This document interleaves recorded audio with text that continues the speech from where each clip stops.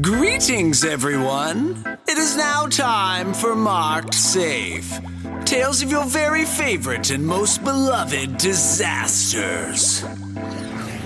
On Marked Safe, we discuss events and details that some may find disturbing. Listener discretion is advised.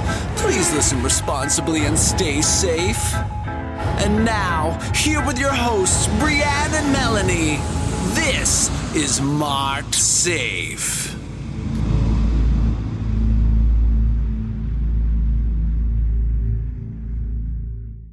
Hello. My Melanie.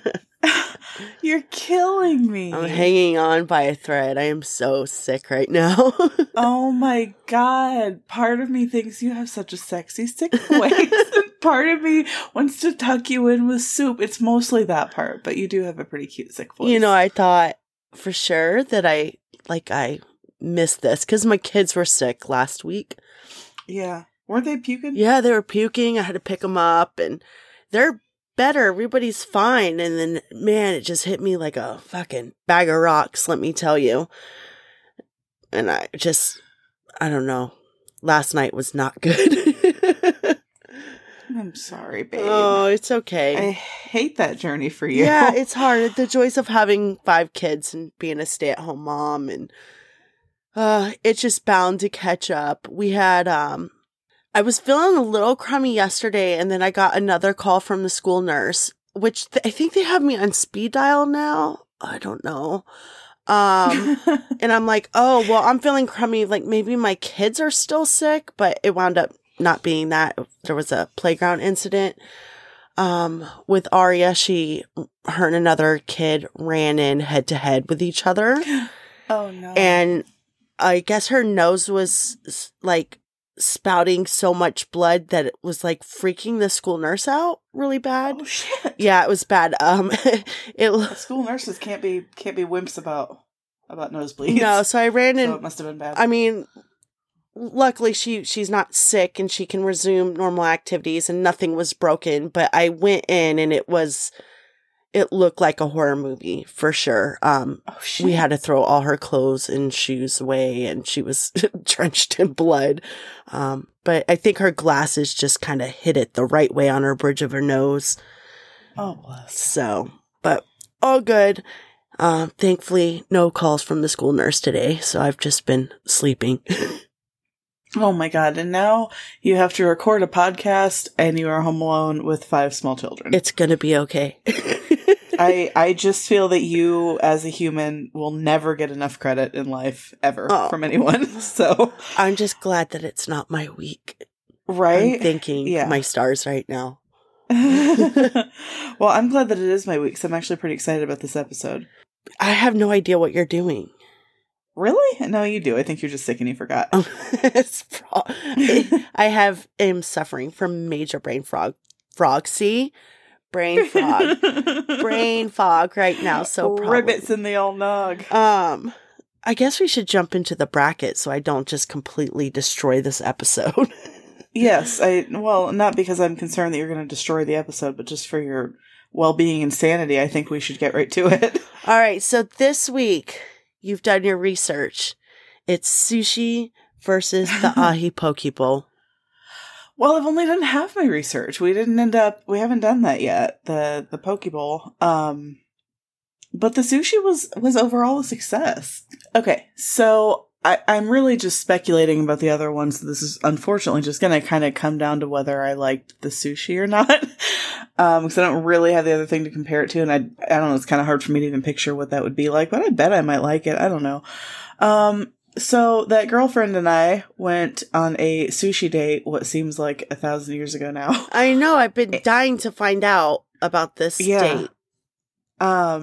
So we went to a sushi place and I've never been, but the good news is that she's also kind of a sushi newbie, so she could be my little tour guide into it.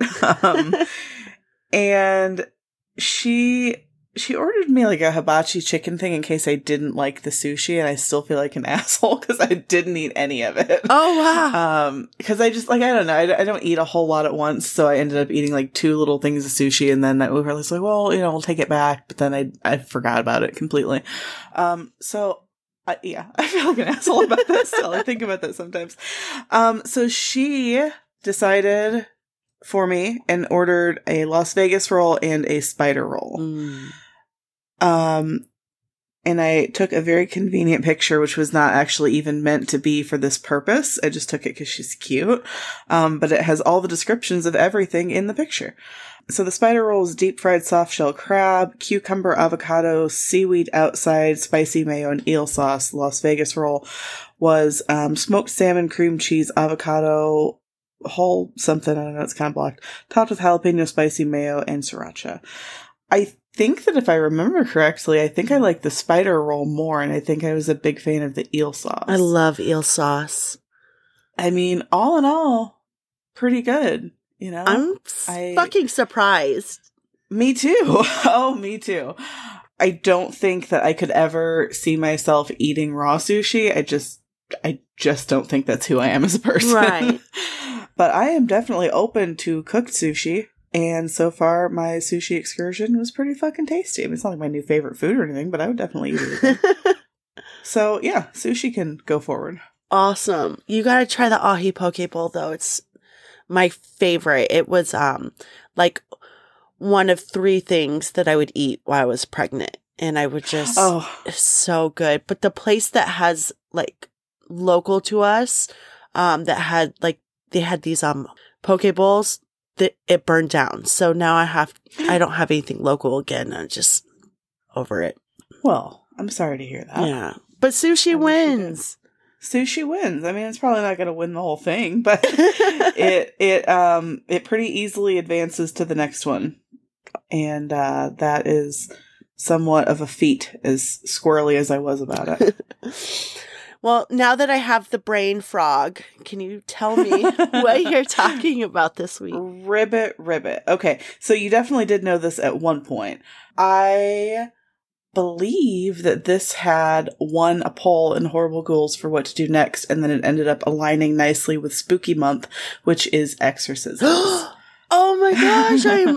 I am here for this.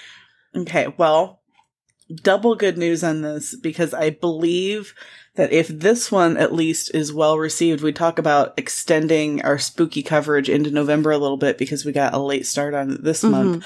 I would like to make this a 2-parter because I wanted to do a big compilation. I wanted to have like 5 or 6 in here, and I didn't run out of time. I ran out of word count, and now I'm glad that it was getting way too big, like way too big.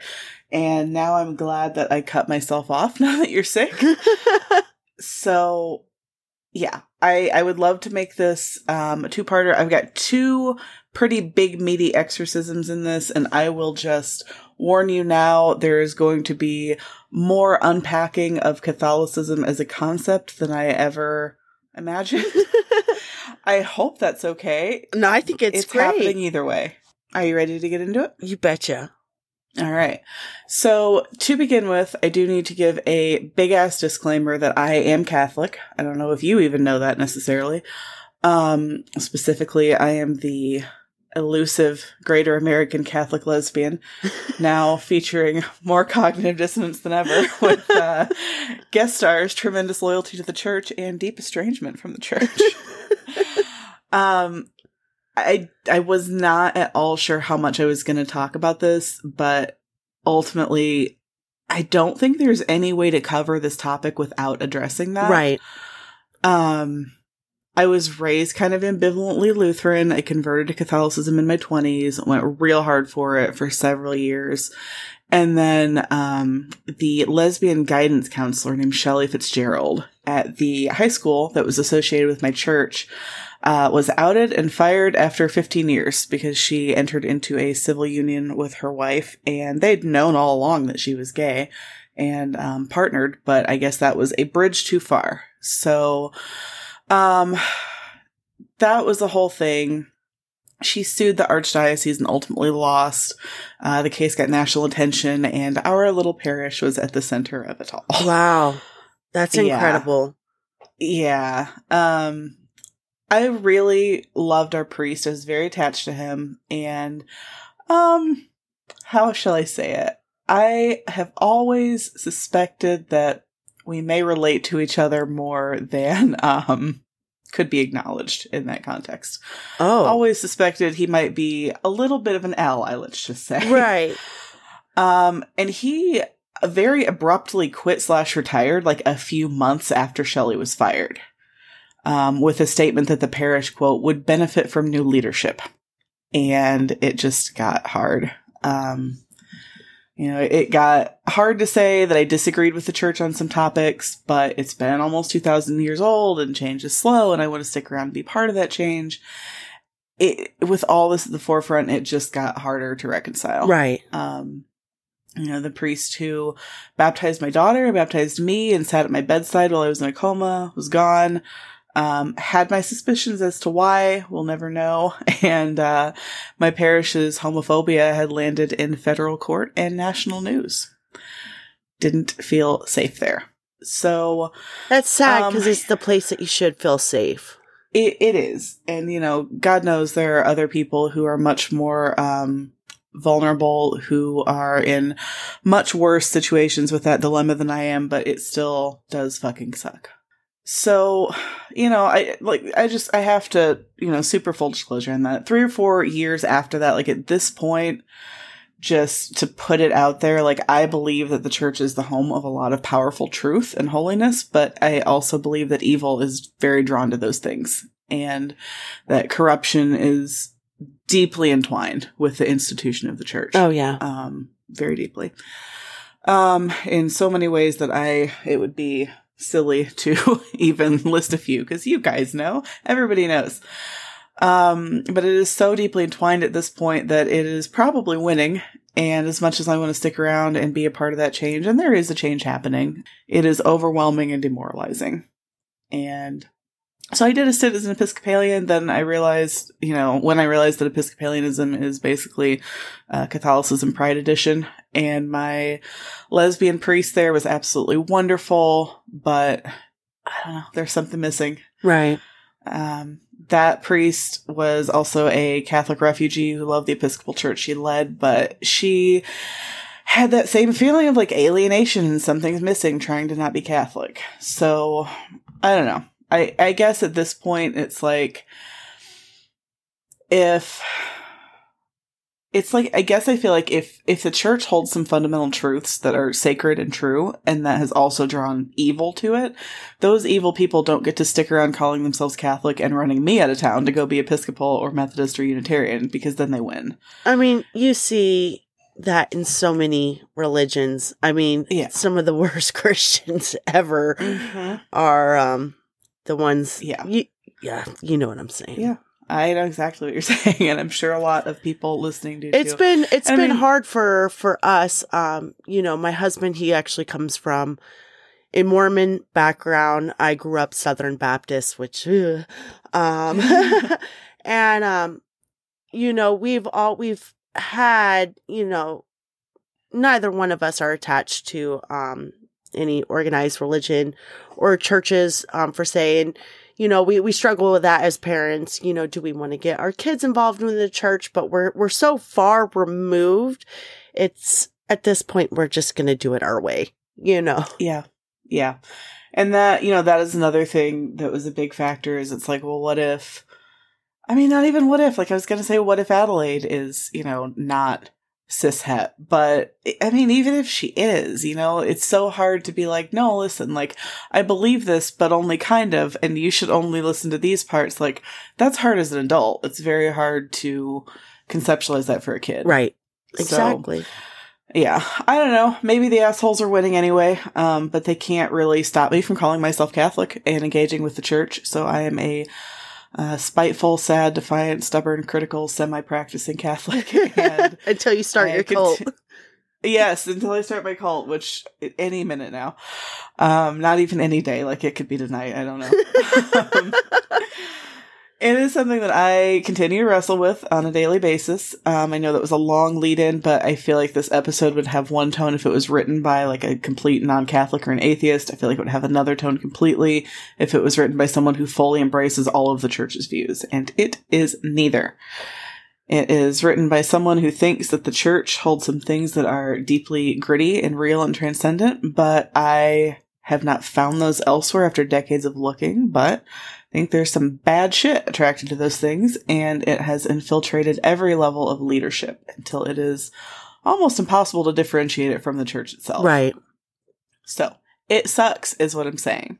The Catholic Church, there's going to be a couple little Catholic lessons in here. I think it's relevant. Hopefully, you will share my opinion. I don't know. Well, I'm not Catholic. I don't know much about the whatever you, besides what's on the surface. You know what I mean? Okay, and I love a fucking lesson. So school me, please.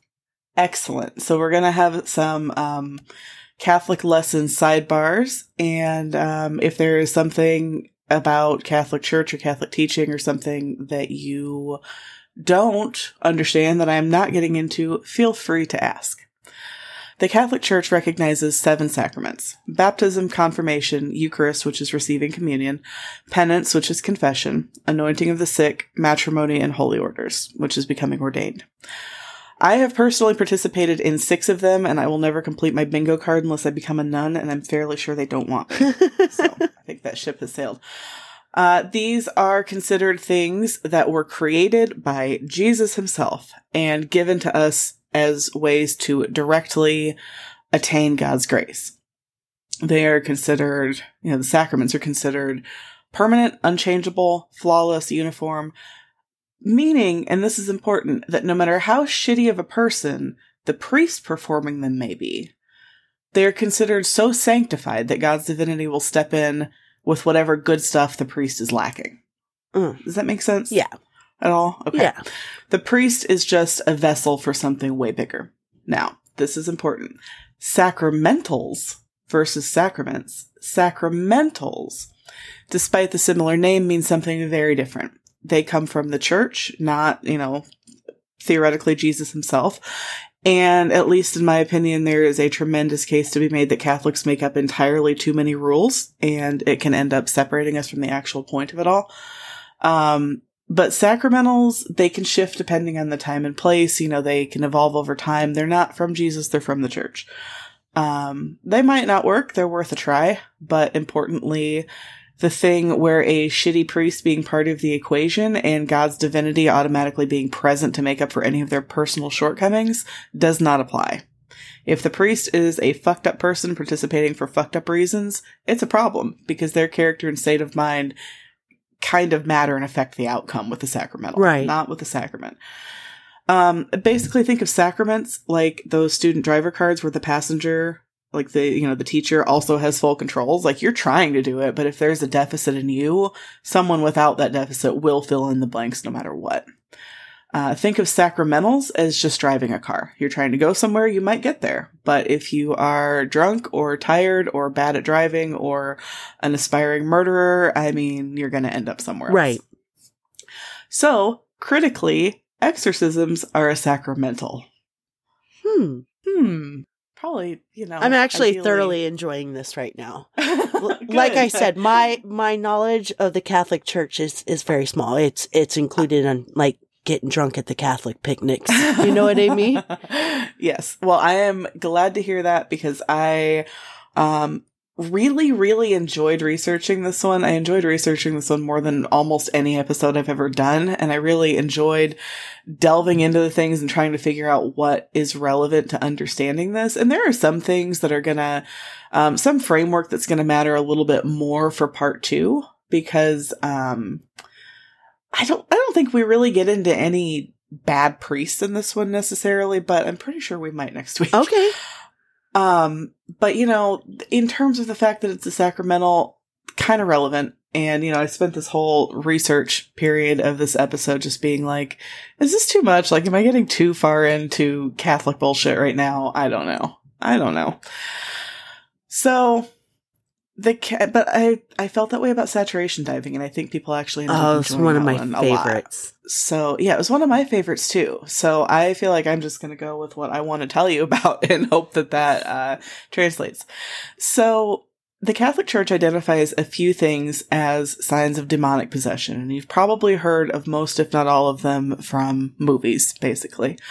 Things like conversational fluency in languages unknown to the person, superhuman strength, knowing things that they could not know, often highly personal information about priests brought in to evaluate them, aversion to holy objects, gratuitous blasphemy, which I don't think is like cussing a lot. I think it's more shit like the crucifix scene in The Exorcist. Yeah. Just like really egregious stuff. Like, what the fuck? If you suspect that somebody might need an exorcism, whether it is you or someone else, there's a process to go through. And I will say that for the most part, no one is more skeptical that you might be possessed than the Catholic Church. As we probably all do know from horror movies, there are various forms and stages of demonic possession, including obsession, oppression, infestation, subjugation, and whole-ass possession. The distinctions there aren't super relevant to this episode. If it becomes relevant in the next episode, I will circle back a little bit more into what each of those means. Some of them are like a little bit more minor. Some of them, like possession, is just like a whole, like, you know, the demon has the wheel, full stop. Infestation, if I remember correctly, is more about places than people. But none of that's super relevant to this one. I just wanted to skim over it. If it's relevant next week, we'll get into it. So somebody who thinks that they need this kind of help would reach out to really any church official, who would then put them in touch with the archdiocese and their official exorcist for their region, who would come out and assess the situation. The New Catholic Encyclopedia is quoted as saying, quote, "Ecclesiastical authorities are reluctant to admit diabolical possession in most cases, because many can be explained by physical or mental illness alone. Therefore, medical and psychological examinations are necessary before the performance of major exorcism. The standard that must be met is that of moral certitude. For an exorcist to be morally certain or beyond reasonable doubt that he is dealing with a genuine case of demonic possession, there must be no other reasonable explanation for the phenomena in question." And another thing that I don't think we super need to get into with this one, there are major possessions and major exorcisms and minor exorcisms. If I remember correctly, minor ones are more, you know what? I'm not going to talk out my ass about that, actually. I don't recall the difference, but everything that we're talking about is definitely in the, major exorcism category. Obviously, there are a multitude of ways for this to go horribly fucking wrong. Even if you believe every single thing that the church says about exorcism, it is a sacramental. So the priest himself is highly fallible, and that is a factor. Even if the entire concept is all true, and the priest is as close to perfect as a human could realistically be, then best case scenario, you're still dealing with the damn demon. Right? That can only go so well. Right. But I mean, then there are the countless complications, like the fact that people struggling with mental illness will inevitably end up being incorrectly assessed sometimes. You know, worst case scenario, it's all bullshit, and truly unwell people are wasting time and missing out on appropriate treatment while their loved ones are fucking around thinking it's a demon. Best case scenario, that is definitely happening sometimes. Like, there's no way around the fact that that happens. I don't have any, thank God, first-hand experience with exorcism, but I will say that from my own immersion in the church, my impression has always been that they do seem to sincerely believe that almost every request they get has nothing to do with demons, and they are genuinely motivated to disprove rather than sensationalize them usually. A lot of times it does seem, I mean, you can't know with the church. They will do some misdirection bullshit a lot. Right. So you can't really know, but it has seemed to me, and I haven't really had a reason to be skeptical of this so far, that they kind of try to downplay them a lot because, you know, you get people all riled up and then they're just going to be inundated with requests for assessments. And I mean, there's, I don't know, like 100, maybe 200 priests who do this in the United States, if that. That still seems like a lot. It does. And there was something with a new course that they recently made, and like there were the number jumped. I didn't really a new get course, into that. so it's like a full on, you like take a class? Yeah, I believe so. Yeah, it's weird.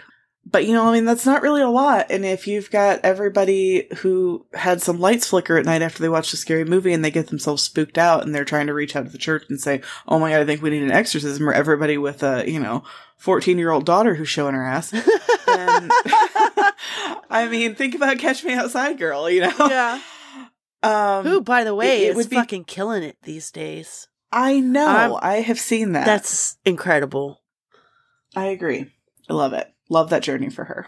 So, generally speaking, it does seem to me that they aren't really like, oh, I bet it is a demon. Let's go look at it. Like, usually they don't think it is, and they really don't want a lot of publicity at all.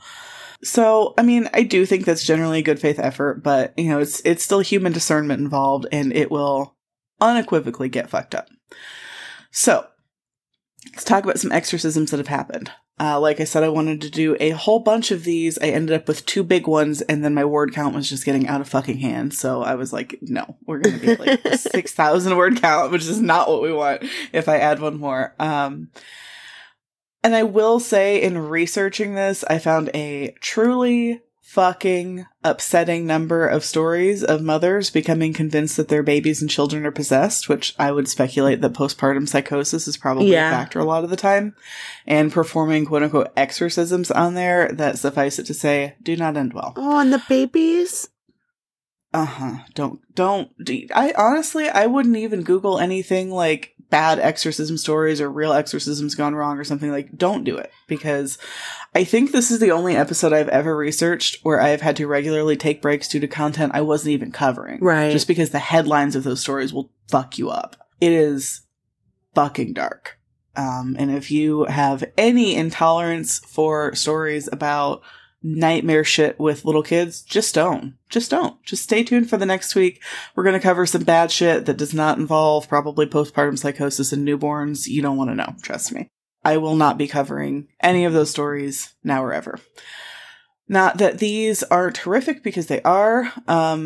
I believe both of these also involve minors and bad shit, but I have avoided stories about little kids, and I have kept the focus of this episode to exorcisms performed by the church, not just people getting some weird shit in their head and being like, I'm going to do an exorcism. All willy-nilly. That's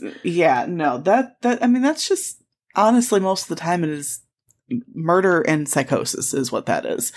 This is the Catholic process for exorcisms, and that is the theme of this one, and it will be the theme of next one. So, the first one that we've got, Clara, was born in South Africa in 1890 and baptized Catholic in infancy. She was an orphan and was sexually assaulted by a woman at the age of 7. I don't know any details about what happened, other than I saw somewhere that the woman claimed to be a magician. Which is gross. Just gross, but also, like, in terms of kind of how the story ends, like, a little unsettling. I don't know. So she went to a Catholic school, and despite, that sexual assault and the loss of her parents, she had as close to a normal childhood as you could hope, and definitely overall normal behavior until she turned 16. In 1906, she went to confession and told her priest that she had made a pact with the devil. In confession, she passed a piece of paper to the priest with the written pact on it. The details of what exactly she had made a pact about were not findable to me, but at the very least, she did pick up some new supernatural talents out of the deal that might raise some eyebrows with anyone informed about possession, including. Despite having spent all of her life in South Africa and having no exceptional foreign language education, she turned out to understand French, German, Norwegian, Polish, and multiple other languages. Holy fuck, at 16? Yeah, some accounts say all other languages, but I'm not sure about the veracity of that.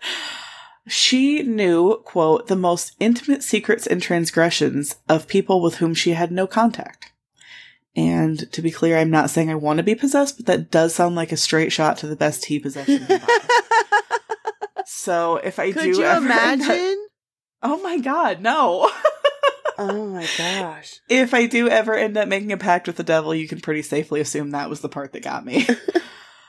Apparently some of it was details that she just couldn't know, like not anything too juicy, just like addresses that a priest had visited when she, it was like a whole other country. She couldn't see that. But if she felt mocked, she would drop a bomb in the form of an actual bad one to embarrass the priest, like something along the lines of the shit I want you to reveal at my funeral. I can't wait. That sounded terrible. Hey, I'm sorry. That's not what I meant. It's the brain frog. I'm sorry. The brain frog. I love you. Oh my God. She, quote, corrected priests in their sermons, which is something that I would just love to know more about. Like, were they fucking up and she was just being contrary and they didn't like it? Or did she seem to have, like, some kind of insight into the accuracy of what they were teaching that, like, she shouldn't know, no one should know, but she, you know Right. what I mean? Like, I mean, if you are with someone and they're flipping through the Bible and they're like, well, that part's not true. What do you know, ma'am? You know? Yeah. I don't know which it was. That information could not be found. She was agitated by holy objects and suddenly had the strength to throw adult nuns across the room. Which, yeah, I don't know. I mean, that could go either way. I could probably throw a nun across the room if I really needed to. I don't know. I guess it depends on the nun, but maybe. Mental picture. Just a bunch of nuns flying across the room. Claire said that holy water burned her skin. Her voice changed into something no longer human, and possibly no longer even animal. A nun who observed her wrote, quote, "No animal had ever made such sounds. Oh. Neither the lions of East Africa nor the angry bulls. At times, it sounded like a veritable herd of wild beasts orchestrated by Satan had formed a hellish choir." Yikes. Which is terrifying, and also, what a flair for language, Yes. sister. Wow. Sometimes she was reported to have made sounds more closely imitating actual animals, like barking like a dog and grunting like a pig. Sometimes two different voices seemed to be coming from her and engaging in a conversation with one another. She ripped her own clothes and cried out for help. Perhaps most alarmingly, since everything else could maybe have a logical explanation, unlikely as it may be, Clara was reported by multiple witnesses to have levitated 5 feet in the air. Yeah, I don't repeatedly. like that. I don't like that at all. No, more than once, both vertically and horizontally. And you know, I saw something that said that sometimes it was vertical and sometimes it was horizontal, and I was like, what an odd thing to emphasize. And then I thought about it, and it's like, you know, if you were pulling some kind of weird hoax, what are the odds that you would figure out how to somehow pull that off 2 different ways? Right. You know, I feel like if you figured out some type of way that could actually convince people you were levitating, it would have to be a whole different technique to do it, you know, the other direction, wouldn't it? Probably. I would assume so. I would think. I mean, I don't know. I've never tried to fucking You need levitate, someone, but- like the nuns just need like a hula hoop to like put. Did they make hula hoops back then? I don't know, but when were hula hoops invented definitely sounds like some shit that I would Google for this podcast for just the dumbest fucking reason. I have to look it up now. Hold on. Okay. Well, the hula hoop craze was in 1958. Well, but did it get crazy as soon as they got invented? That's the real question here. Hula hoop patented. Yeah. It was first marketed by Whammo in 1958. All right, well, no wonder they could not confirm because there were no hula hoops. Everyone needs to take a hula hoop to an exorcism from here on out. The next exorcism you get invited to, help the sisters out or the priest or whoever you are assisting and go ahead and grab a hula hoop at the dollar store. They come in like a variety of colors. Choose your own. Walmart has them. Five Below usually has them. So now that is the hot new exorcism accessory. Thank you, Melanie.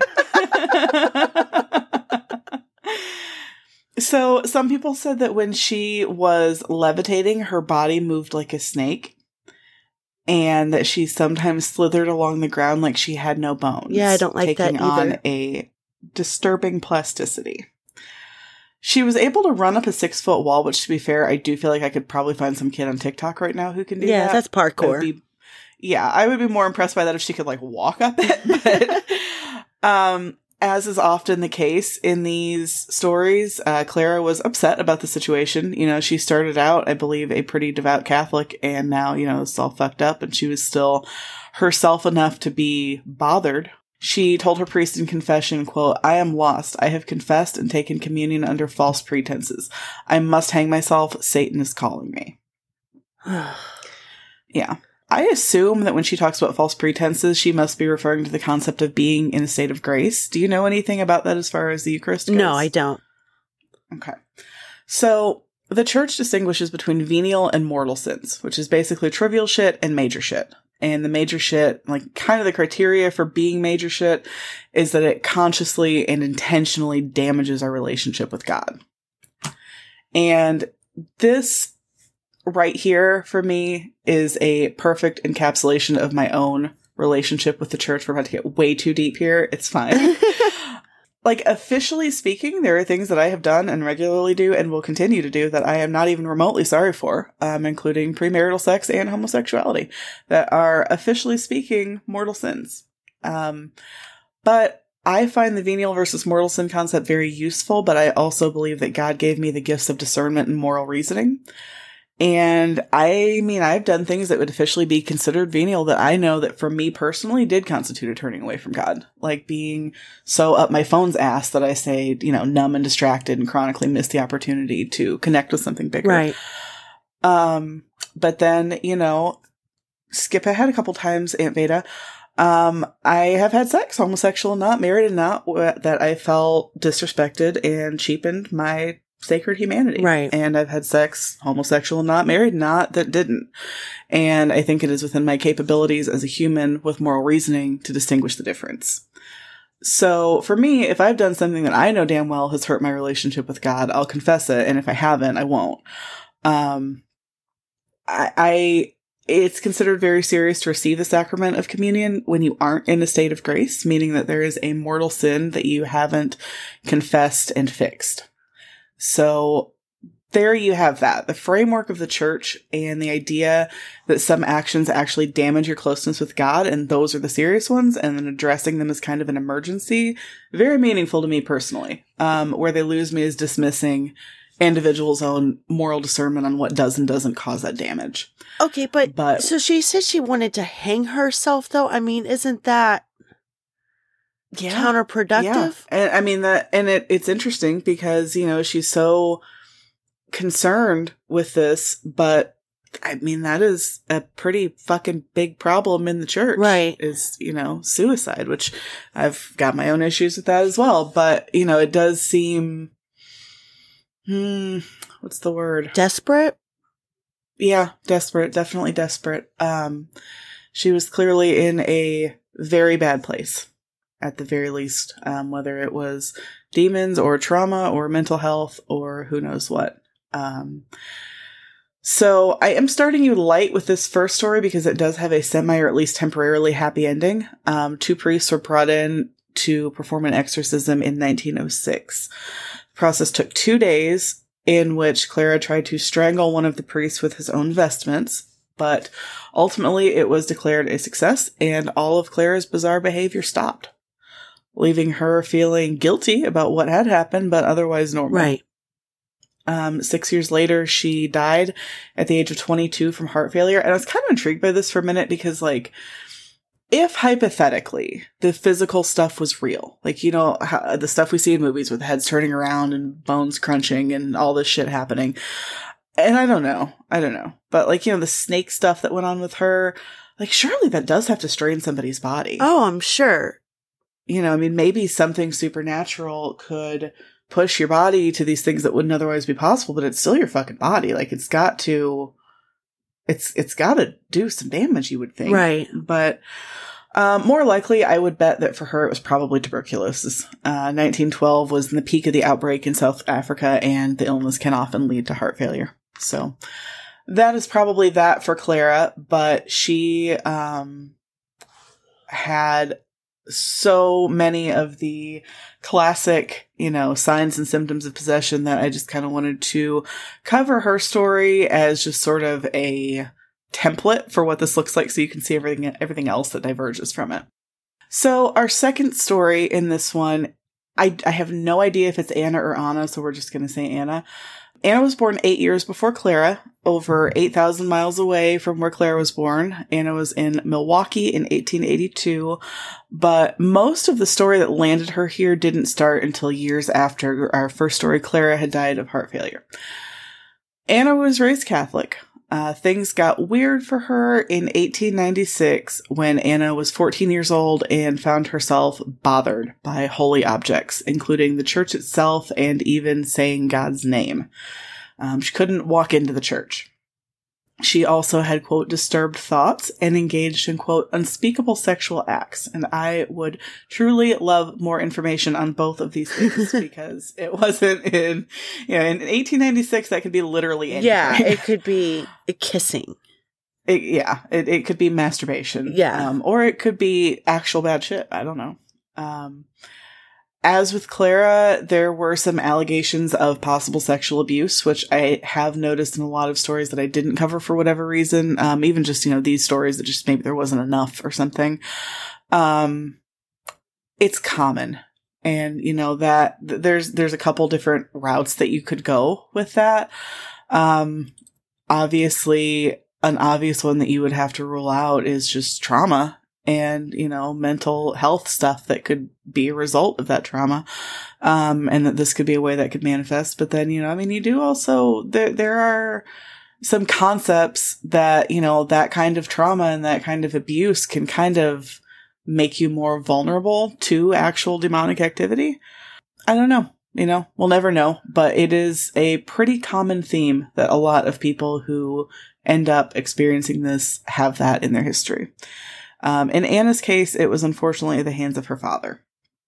So her issues with holy objects and things apparently must have gone on for 16 years, because it wasn't until 1912 that a priest was brought in for an exorcism, which seemed to be a success. Anna lived 16 more years, seemingly mostly peacefully. There's a lot of town speculation that the abuse by her father is what had caused the possession, and possibly this aunt named Mina, who was maybe a witch, also her dad's mistress. It was a whole thing. I don't know. I think that the stigma of all of that was rough for her, but her symptoms, as far as I can find, were resolved during those years. Yeah. Or at least they were until those 16 years had passed and her troubles resurfaced. And despite having attended church and received sacraments for years after her first exorcism without issue, she suddenly found that she couldn't go again in 1928 at the age of 46. Even just praying at home had the same effect on her. She couldn't do it. It was extremely uncomfortable. I don't know. I wonder if that's a thing. Like, you get demonic possession, and so if you're cured, you're still more susceptible to get it again? Maybe. Like a cold? Yes, actually, I believe that does kind of come into play with this one. We will get to that, though. So, like Clara, Anna was very upset about what was going on, and for the second time in her life, she sought help from the church to stop what had now escalated to hearing demonic voices telling her to, quote, commit terrible acts. Which, once again, I would love to know what they were. Give me the details, you freaking old stories. They never do. The same priest was brought back again to exorcise the demon or demons possessing Anna, and it was his opinion that the OG demon had brought back 7 demon buddies, which I don't really know specifically why 7. Did you say OG demon? I did. I mean OJ demon. The OJ demon. My bad. You're right. I still can't believe I did that. I love you, though. Apparently, there's something in the Bible to that effect. Jesus exorcised 7 demons from somebody. I don't know. I'm not overly familiar with that story, but one came back and it brought some buddies thing is, I guess, a thing. So the priest knew that 8 demons were bound to be worse than 1, so he needed a plan. And he didn't want Anna to have to deal with the Gladys Kravitzes of the community, so he made a plan to take her to a convent 7 hours away in Iowa for the exorcism. He had 19 successful exorcisms under his belt, so he was, in the immortal words of Daddy Pig, if you know, you know, a bit of an expert. She arrived at the convent with the priest on August 17th. And maybe not date, but that month is kind of relevant, so bookmark that in your head. And immediately after she arrived and the exorcism began, her behavior was just going on down the checklist of demonic red flags, such as Fluency in unknown languages. Check. She spoke in multiple languages that she had never even heard spoken. And to me, expressive fluency is a whole different story than receptive fluency as far as this goes. A lot of languages have similar root words. Between that and context, I could potentially see a very clever person bullshitting their way through understanding an unknown language, but speaking it... Okay, so here's my question on this. So, the person also has to recognize that whoever's possessed is multilingual. So, they also have to speak several languages too, right? Like, how do they know? That is a really fucking interesting point, because I do feel like I could hear a language and be like, yeah, I recognize that as Spanish, even if I don't know what the fuck is being said. Or I recognize that as French, even if I don't know what the fuck is being said. But, how would you know? It's possible that you wouldn't know if it was being used correctly. Right? But I don't know. That's interesting. That's a really, really interesting point. And I feel like in the modern age, there's a million ways, but... in Google Translate for exorcisms, But we got hula hoops, we got Google Translate. We are ready to go. Yes, we're ready. I do think, and I will touch on this later, that it would be so much easier to identify fake this now. Well, I feel like it would be so much easier to have this be a hoax now. Right. For so many reasons, but we'll get into that. So I don't know, I feel like I remember, when my ex-husband was doing Duolingo for a while, I would look over his shoulder while he was doing it, and I'm like, I don't fucking know any of this, but in the multiple choice ones, I could usually figure it out.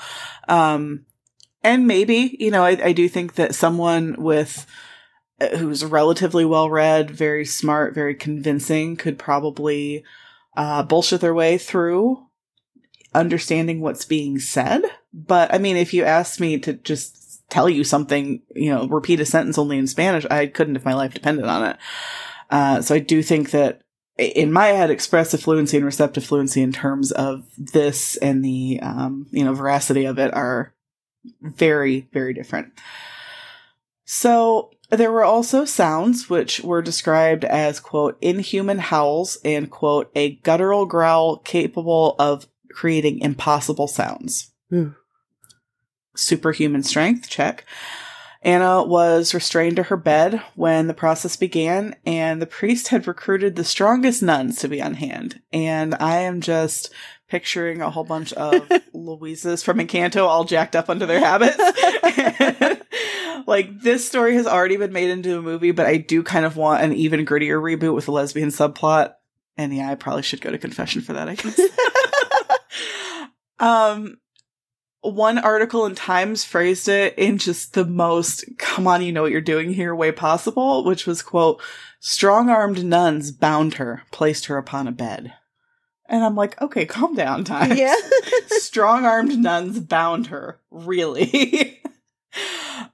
Maybe I am horrible. I don't know. Or it sounds like a good time. Okay. Does that sound... Please tell me that sounds dirty to you. It sounds dirty. Okay, thank God. Did I talk about the haunted house that we went to on the show? I don't think I did. No. We went to a haunted house, that girlfriend and I, last-ish week, I don't know. And a lot of it had a Catholic theme, which, was interesting. I don't know, honestly, it took away from the scariness for me, but I didn't really want to be scared, so that was fine with me. I'm going through, I'm like, that is very accurate. Those are realistic vestments on the undead archbishop. And I'm whispering, I'm like, I've met the real archbishop. And, but yeah, then we get to this room, and there's a nun. And she's like, you've been very naughty, and depending on what you do, I would have fucking lost it.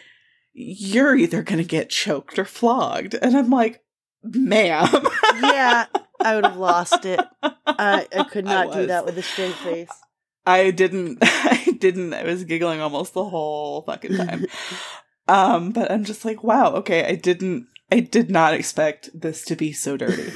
And I've been noticing all kinds of things in this research with strong-armed nuns binding people to the bed. And I'm like, oh my God. Anyway, all the jacked up nuns in the world were no match for Anna and her demon entourage. She appeared to fall asleep when the prayers began, but when the exorcism itself began, she burst out of the restraints, tying her to the bed, and now I've heard that that's not always that hard to do. So I guess it depends on what kind of rigor skills this crowd of Catholics had. I don't know. And flung herself onto the wall above the doorway, staying, like, on it, like standing on the wall. It's like with cat-like grip or something, and I'm like, cats don't stand in the wall. What the fuck? Like, balance or something, sure, but, like, can we talk about frogs, spiders, mountain goats? Cats don't stand on the wall. Not a thing. But, you know, neither do people, but Anna did. So I don't know. Maybe whoever made that analogy has been dealing with some possessed cat. I don't know. So she was also reported to have levitated. Didn't find a whole lot of details on just how high, Anna? How high? How high? Were you vertical? Were you horizontal? I don't know.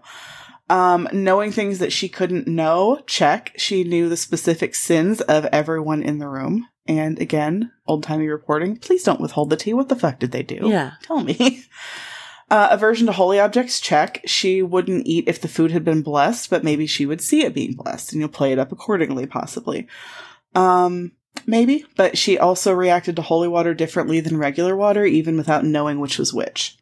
And she would hiss when the holy water was near her. And she reacted when priests concealed crosses or relics under their robes when she couldn't see them at all. Yeah, no bueno. She foamed at the mouth when she heard Latin blessings. Gratuitous blasphemy, check. According to an article in the lineup, quote, even as she slept, she muttered in unsettling tongues, blaspheming God and verbally assaulting anyone in the room. I guess, like, to me, I feel like you really do have to wonder about multiple people in multiple places experiencing the same specific signs of possession when it's not like they were all watching The Exorcist. Right. Or The Exorcist and mimicking what they saw, you know? Like, I don't know how commonly this would have been talked about in these communities or what kind of access people would have had to religious texts that might describe it. It feels improbable to me that these people were independently coming across information that couldn't have been dispersed that easily in this era, and they happen to be temperamentally disposed to faking a possession, and they had the skills and creativity to fake it convincingly and in a way that would be so similar to the others. That's I don't know about that.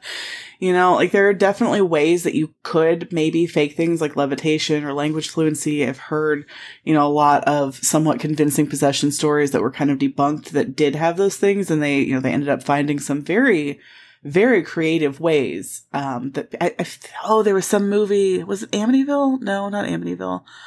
I don't know. There was some movie about a bunch of little girls, and, like, they had a single mom, and there was, like, a dresser blocking a door and stuff. And it was based on a true story, and I think it had Ed and Lorraine Warren in the movie version. And maybe it was The Conjuring. But I think that was based on a true story, and when they investigated that stuff, and I'm just, this is entirely off script here. I could be full of shit. This is just, I think I remember this. I feel like there was a lot of stuff with, like, levitation, and then when they really looked into it, it turned out that they had actually, it probably was a hoax. Or, you know, in some similar ones. So, I mean, there's clearly some kind of way they can. But I feel like it would take quite a bit of craftiness to pull off every aspect of it convincingly. You know, maybe you could master faking one or two of these things, but multiple people finding this information and having the motivation and ability to fake it convincingly, people that don't know each other probably didn't have access to this information. I don't know, man. That it's sus to me. I mean, it is. So the first exorcism for Anna in August went on for days, but it was not a success. And I don't know, that also sometimes kind of gives the whole concept a little bit more credibility to me, because sometimes, you know, it's like 2 days and they're like, and it worked. Right. And that was that. And then other times not. Like, and it just seems like if they had an angle that they wanted the public to believe, Like that it's super effective. We're super good at exorcising demons. Come to Acme Exorcism Co. and we will fix you. Then there would be this narrative of it being super easy. But then if they wanted this narrative, this like long, protracted, good versus evil battle, then it's like not, but it's both, there's definitely both. And for me, that makes me wonder more. So they waited almost a month before beginning another week-long attempt in September, which was also unsuccessful. And then 3 months before a third attempt in December. And I don't know why, but I really want to know why. Why the big gaps? Like, are there some kind of consumable supplies that they need to restock or something? Like, I feel like it sounds like I'm being funny, but I'm not. That's not a joke. Like, is there something that gets used that they have to get more of or something? Is it just like a trauma thing? They need the rest? It just seems like, I guess, but it just seems like it would be so stressful for the person and the church officials and everything to just be like, yeah, she's chilling in bed possessed for 3 months. Like, what? Go do something, I don't know. I have no idea what the reasoning is for that. I'm not even remotely trying to speculate that the intentions are good, bad, neutral. I have no fucking clue. I'm just curious. Yeah, that's bizarre. Yeah, I've definitely seen that many times in these stories, so I think it's common, but I've never really found anything that asks or explains why, and I would love to know. So if anyone out there, we have the most random and amazing and extremely cool assortment of expertise in the Horrible Ghouls community. So if anybody happens to have some expertise in this, because every time we do some random ass shit, someone's like, oh, actually, I'm a PhD in this topic and I am the world's foremost expert and I listen to your podcast. I'm like, oh no, don't. We're stupid. It's like, excuse me, ma'am, can you explain these gaps in your exorcism resume? That's what we need. Okay. So if anybody out there knows anything about this, I just want to know. I don't know why this question bothers me so much. I just want to know. Anna did not do well over those months. Maybe that was why. Maybe she needed to be stronger for it. But on the other hand, she's getting worse. So I don't know. I just want to know. She was not thriving. She vomited all the time. And it was weird vomit with, quote, tobacco leaves and other debris in it. Oh, wow. I have questions about what the fuck they mean by debris. And the volume of the vomit in no possible way matched up with the piddly amounts of food she was taking in at all. In fact, it seemed like it was more vomit than it should even be physically possible for a human body to hold at once. And eventually that same phenomenon began with her urine and feces. The volume just didn't make sense at all. It was more than her body should have been able to produce or even hold. Wow. But there it was, and I mean, and then even if she was eating normally, and then we're getting into the fact that she's barely eating.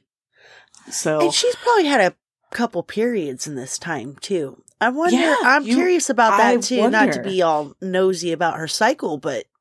Well, yeah. If all the other stuff's going crazy, like... Yeah. Yeah, I would be very curious about that, too. So, everything about Anna changed, physically. Her head seemed to gradually, quote, swell and elongate until her face was not even recognizable anymore, with her lips swollen, quote, to the size of hands. She became skeletally thin, but bizarrely, her body seemed to take on increased density, bending the bars of the iron bed she was in, with her abdomen becoming unhumanly hard. So even as she's getting a little, somehow she is breaking the bars on her bed just with the weight of her, even though she is emaciated. Wow. Yeah, what the fuck? So the lineup writes about a time when a prayer to Mary the Immaculate Conception was recited and, quote, her body even expanded to twice its normal size, causing the sisters in the room to wince in fear of the woman bursting. Oh, like a stretching? I guess, like a bloating, I think an kind of an all-at-once swelling thing.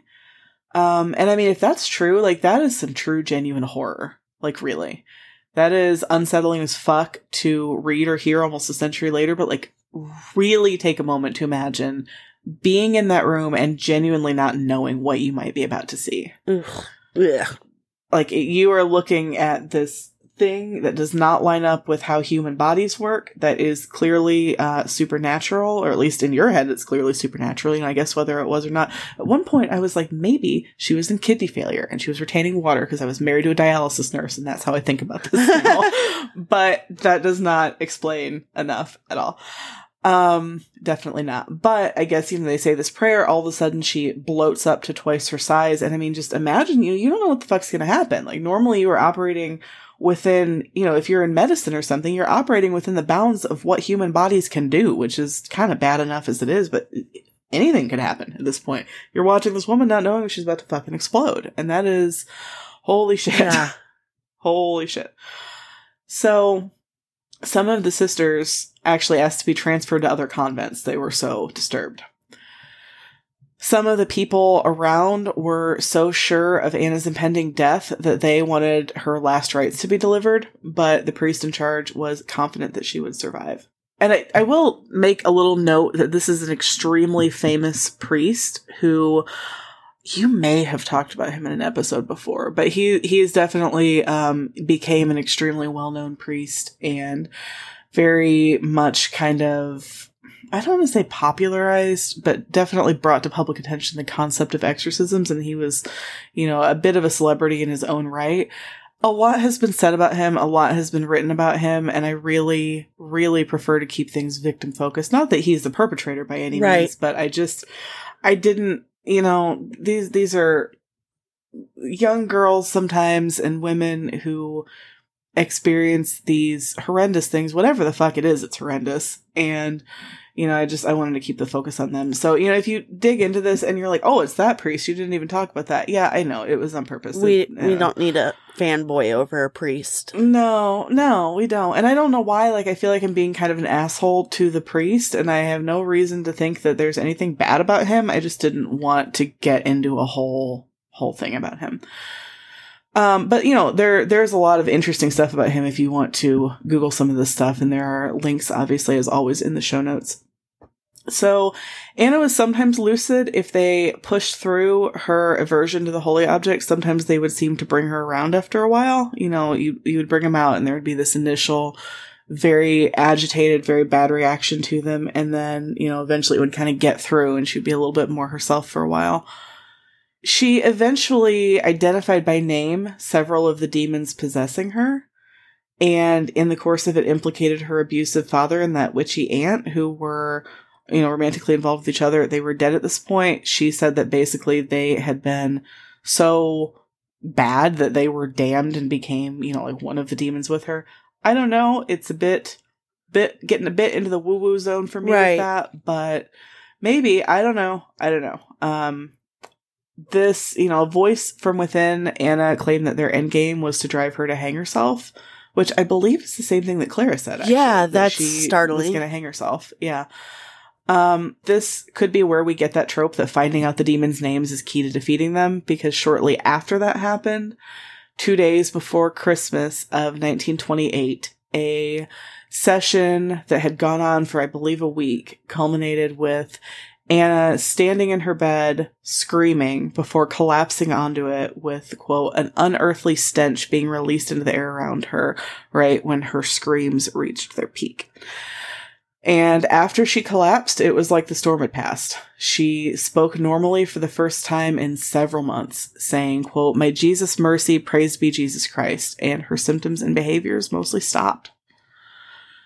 And Wikipedia says that she continued to experience, quote, quite manageable possession sometimes, and I have every question in the world about this. What the fuck is a quite manageable possession? I cannot stress enough how much I need to know more about that. Cannot stress enough how deep the rabbit hole was that I fell down trying to find that out. Quite manageable possessions, and I got nowhere with that. It's like when you get drunk and your accent comes out. You know what I mean? I bet it's like that. I love you so much. You will never know how much I adore you. It's that. You're right. You have cracked the case here. So there is some contradiction about which of two people she is in Ancestry's records. Like, people have really delved into historical records to figure out who she was because her identity was kept anonymous, but there's enough that it has been nailed down to two people in Ancestry. And depending on which it was, she lived to be either 59 or 81, depending on which one was actually her. And, you know, I have a theory about it. I personally think it's the 81-year-old, but who the fuck knows? Right. So her story was written up to educate seminary students, but it did end up gaining mainstream attention and being adapted into a movie in 2016, which I don't think was very well reviewed, as well as being part of the basis of The Exorcist, along with the story of Roland Doe, which you covered back in episode 22. And that is where I will leave you on exorcisms today. We didn't really get into one gone wrong today. We just got into some weird shit and some backstory on the concept and the church. So this was so really good. Yeah, if people like it, I would really love to do my next episode because I have like 5 more that I would like to cover, depending on how meaty they turn out to be. How about you just do it because I want it and I don't feel good. You know what? That is all I need to know. I need it. To know. You will have it, babe. You will have it. Yes. So, yeah, there you have it. Oh, so good. That was so good. I got chills.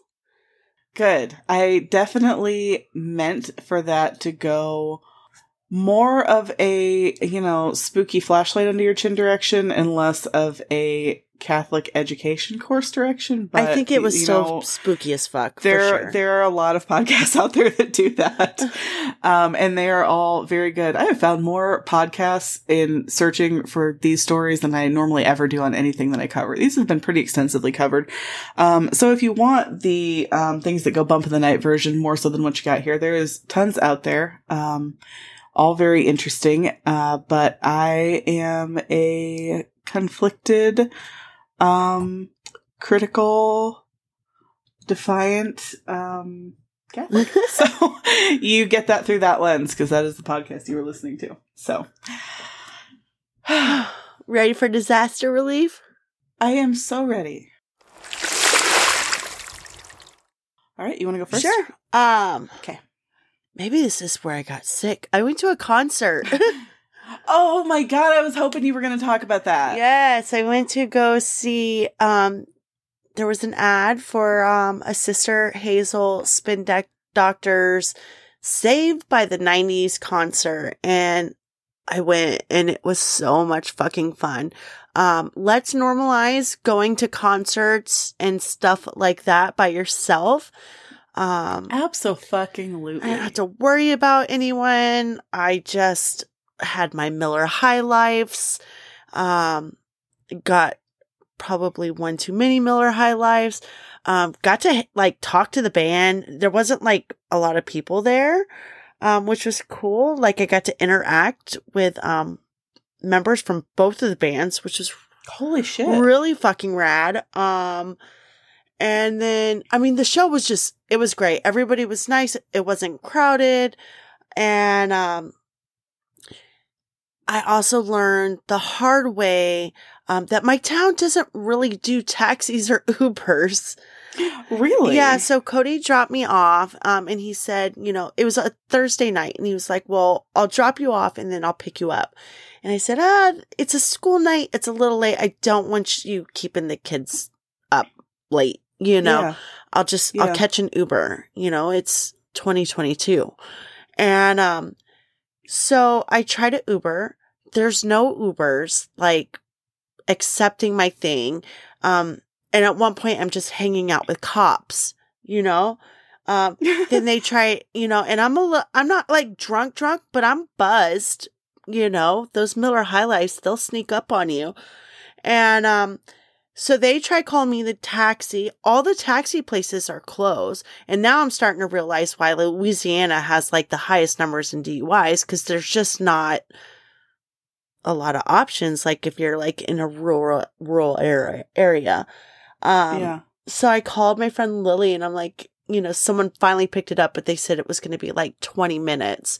So Lily hung out on the phone with me until my Uber came and, Yeah, I sat there. Oh, and a cop waited for me too. So I wasn't on the bench by myself. So it was just like me, the cop, and then Lily on the phone. And I got home safe and it was wonderful. I had the best Uber driver ever. I am so happy to hear this. You got your ticket problem resolved. I got well, it was real funny. Okay, so I ordered through Ticketmaster. And where this concert is held at is like where my girls like play like little, like their basketball, like their mini-me basketball games. So it was weird to have like these bands in this place in the first place. But my tickets weren't showing up. Like I had proof that it came out of my, bank account. I had email, but like I couldn't access any of it. And, this little old lady was like, girl, just come in. I don't care. Oh, It was awesome. I was kind of wondering if that was the case, like if you just went and you were just like, look, I'm like, I don't know what happened, but like, I mean, what a weird con to just show up at that concert of all concerts and be like, no, I swear. let me in. Like, what the fuck? I was like, I saw your post in our mom group and I don't have any insight into that whatsoever. I don't fucking know. I was in full panic mode. I had my Doc Martens on. I had my flannel. I just wanted to like listen to some 90s jams. So I saw that and I was like, I don't want to comment on that because I don't fucking know, but like, I really hope this pans out for her. And I was worried, but I, in the back of my mind, I was kind of like, what if she just shows up? Like, surely they'll let her in. Oh, it's the best night. I had so much fun. I was hurting a little bit the next day. But now I'm really hurting because I bet you I picked it up there. Oh, my kids were sick last week. Hopefully I didn't spread around the concert. I was feeling good. Yeah, well, sorry, Thibodeau. You can't control for that. You just can't know what you might be incubating if you're not even symptomatic. Yeah. What's yours, babe? Mine is just a silly little thing. I originally, when we started doing Disaster Relief, I had the concept that it would be like, things that I've bought recently that turned out to be good products or like shows that I've watched or whatever, but I don't have fucking time to watch shows and I don't really buy that many things either. So, those concepts have not, panned out like I thought they would, but I watched a movie the other day. Hardly ever do that. Not that I don't like movies. I just don't have fucking time. But I did watch Black as Night. It is a vampire movie set in New Orleans post-Katrina. I mean, like modern times post-Katrina. It's like a new movie? Yeah, it's from like a year ago. But it's a vampire movie, but it's about, teenagers of color and there are vampires. And, it was actually pretty good. Yeah, it was, the vampire stuff itself was not really anything overly exceptional, but I thought that it was, the people they were basing the story around and the setting they were basing the story around was an interesting take on the genre. Oh, I have to check. I recommend it. I need it's on Amazon. It's an Amazon exclusive, I believe. So I would recommend it. It's perfect for spooky season too. It is perfect for spooky season. So go ahead and get it in before spooky season ends. If spooky season ever ends for you, it doesn't really for me. Yeah, but if you put an arbitrary limit on such pleasures in life as spooky season, I guess now is your time. So head on over to Amazon and check it out. Black as Night. I love it. We do have some Patreons, but before we do that, we need to do our Patreon giveaway. I forgot to do it last week. Oh, yes. We've had some things going on, so let me pull that up here. Okay, let's see. I love that sound. You say that every time. I swear you just do this for the sound. It's Jamie Kramer. So, Jamie Kramer, I've got your address, obviously, because you're on Patreon. But if that's changed, please let me know. I will also send you a message. And if you don't know, once a month, we do a Patreon merch giveaway. We'll do a coffee mug, some stickers, all that stuff, and then send it to you just kind of as like a thank you. And it's completely random, so I can listen to my do-do-do-do-do. So our Patreons for this week are So our Patreons this week are Abby Kosegi, Kosegi, I believe. Abby Kosegi. I love Abby. I have a daughter named Abby. Your buddies are going to be Leslie Stewart, and we have Laura Watley Nielsen. So, nice. Yeah, go Welcome. Donate blood, go donate food, go donate a kidney. A hula hoop. Awesome. Donate a hula hoop to your local Donate a hula hoop. Exorcism Parish near you. Yes. Go to your Catholic church, ask them if they are well stocked on hula hoops and whatever supplies they may need so they don't have to wait 3 months to do part 3 of their exorcisms. Exactly. Maybe they need some donations. We don't know. All right. Well, until then. Oh, nope. Brain frog again. Until next time, sweet dreams or no dreams. Sweet dreams or no dreams.